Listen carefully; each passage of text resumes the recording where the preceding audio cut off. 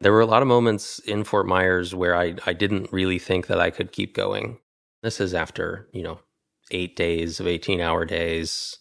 I would sit in a car for, 5-10 minutes and get off my feet and just try and compose myself and reset. And I would just find myself sobbing. And I'd call my wife and say, I don't know how I can stand up on my feet again and go again. There were 20 or 30 of us on site there, and you'd look around and you'd know who had just come back from having a cry. And every once in a while, you go up to a friend, a coworker, a colleague, you have a hug, you shake it off, and you move on and keep doing the work ahead of you. From outside, this is the Daily Rally. Short stories of resilience in the face of big challenges and unexpected adventures.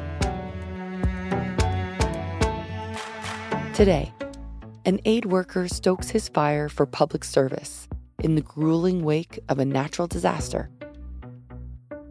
After this.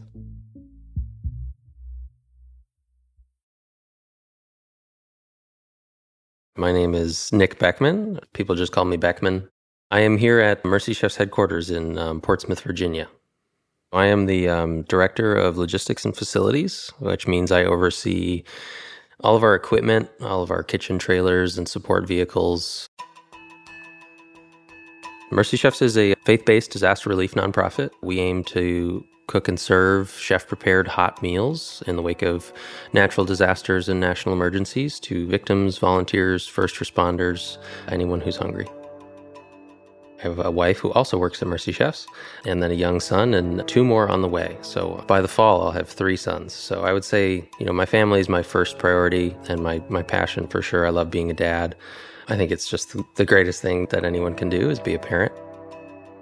But Mercy Chefs is high up on the list. We say often around here that it's more than a job because it takes a lot more of your attention and your care than most jobs do. What we do is unlike anything else in the world.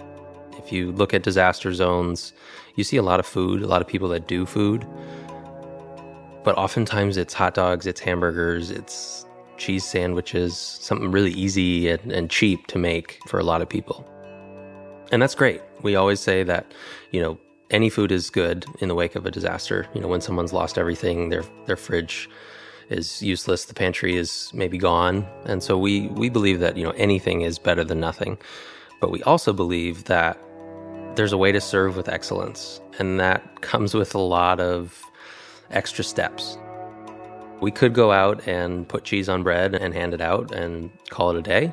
But we believe that a meal in a box with a hot main dish, whatever it may be, a fresh green salad, a piece of fruit, a lovely piece of bread, and a dessert, all together means a whole lot more to someone than a cheese sandwich or a hot dog.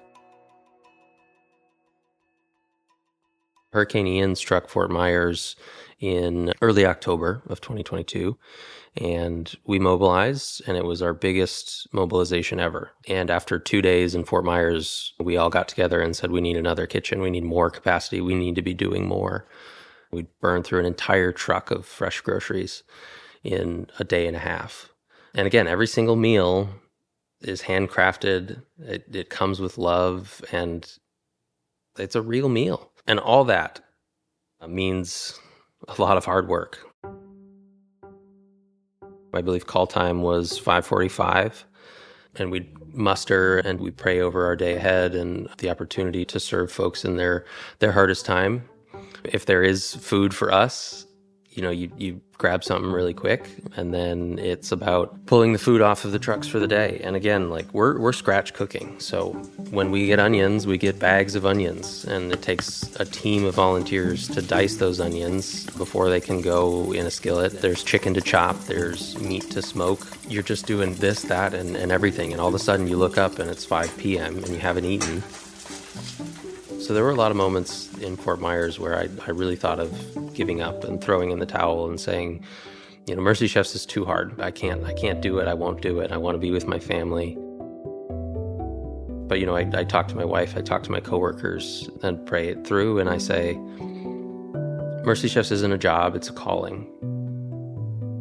And for those of us who are honored to hear that call and respond, You don't get to just give up when the going gets tough, because then you drive out and you see the faces of the people that you're touching with a meal, and you realize that these people haven't given up either, and they lost everything. I still have a house, I still have a bed, and my family's okay back home. We always talk about the one at Mercy Chefs.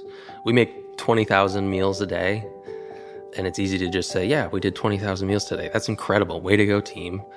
But that's 20,000 individual people who got touched by a meal. And so at the end of the day, oftentimes we'll get together and kind of the question is posed, who is your one today? And in Fort Myers, for me, I was just taking a minute for myself to walk down the 3/4 mile long drive-through line that we had for people waiting to get food, and just waving and smiling and saying hello. There was a little boy in a car with his mom, and he had a little crayon drawn sign that said, "Thank you, Mercy Chefs." And he was just holding it up out the window in the back of this beat up old car. And I could tell his mom was tired, but I could also see in her face kind of a little bit of hope, waiting in the drive-through line, that she was going to get to feed him today. And his little thank you note, that was really special for me, because I know what I would do for my son to get him food in the wake of a cataclysmic event like this. And I would wait days for a hot meal for my son. I didn't say anything. I waved and smiled and moved on, but that's something that'll stick with me. The biggest thing I learned in Fort Myers is the capacity for human endurance is incredible, but the capacity for love between us as humans is even bigger. As hard as it is to see someone on their worst day and a community ravaged by a storm like this, it's always really, really cool to see how a community can come together and love each other. Because a lot of times we see volunteers who will show up to serve with us who don't have a home to go back to at the end of the day serving with us. They've been affected just the same as everybody else in their community. And yet they choose to come out and serve their community with us. They could be at home talking to the insurance company and sorting through the rubble of their belongings, but they step out of that and step into service for their community. On day 16 of my 18-hour days, I'm running on very little sleep, a whole lot of caffeine, and very little food. My alarm goes off at 5:30 a.m. and I say, there's no chance I can move my feet out of bed. There's no chance I can swing my feet off this air mattress and stand up and put on my grimy clothes that haven't been cleaned and get back out there and do the work. There's just no way. And then I sit for 10 more seconds with my eyes closed, and I think about the previous days, the previous 15 days where I did, in fact, get my feet out of bed. And for me, I think looking back typically is my best way to move forward, trusting that it has been done. There's nothing here that I haven't done before. And I know the work ahead of me. I know that I have done it and can do it. It's just kind of that mental step of telling yourself, I can, in fact, do this because I have, in fact, done this.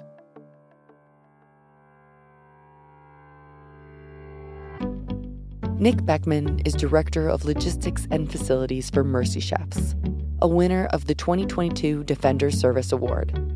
Established by Land Rover, these awards recognize the nonprofits doing selfless service for their communities every day. You can learn more about Mercy Chefs and their work at mercychefs.com.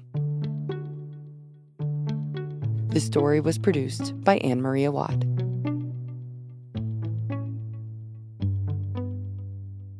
We want to hear your stories.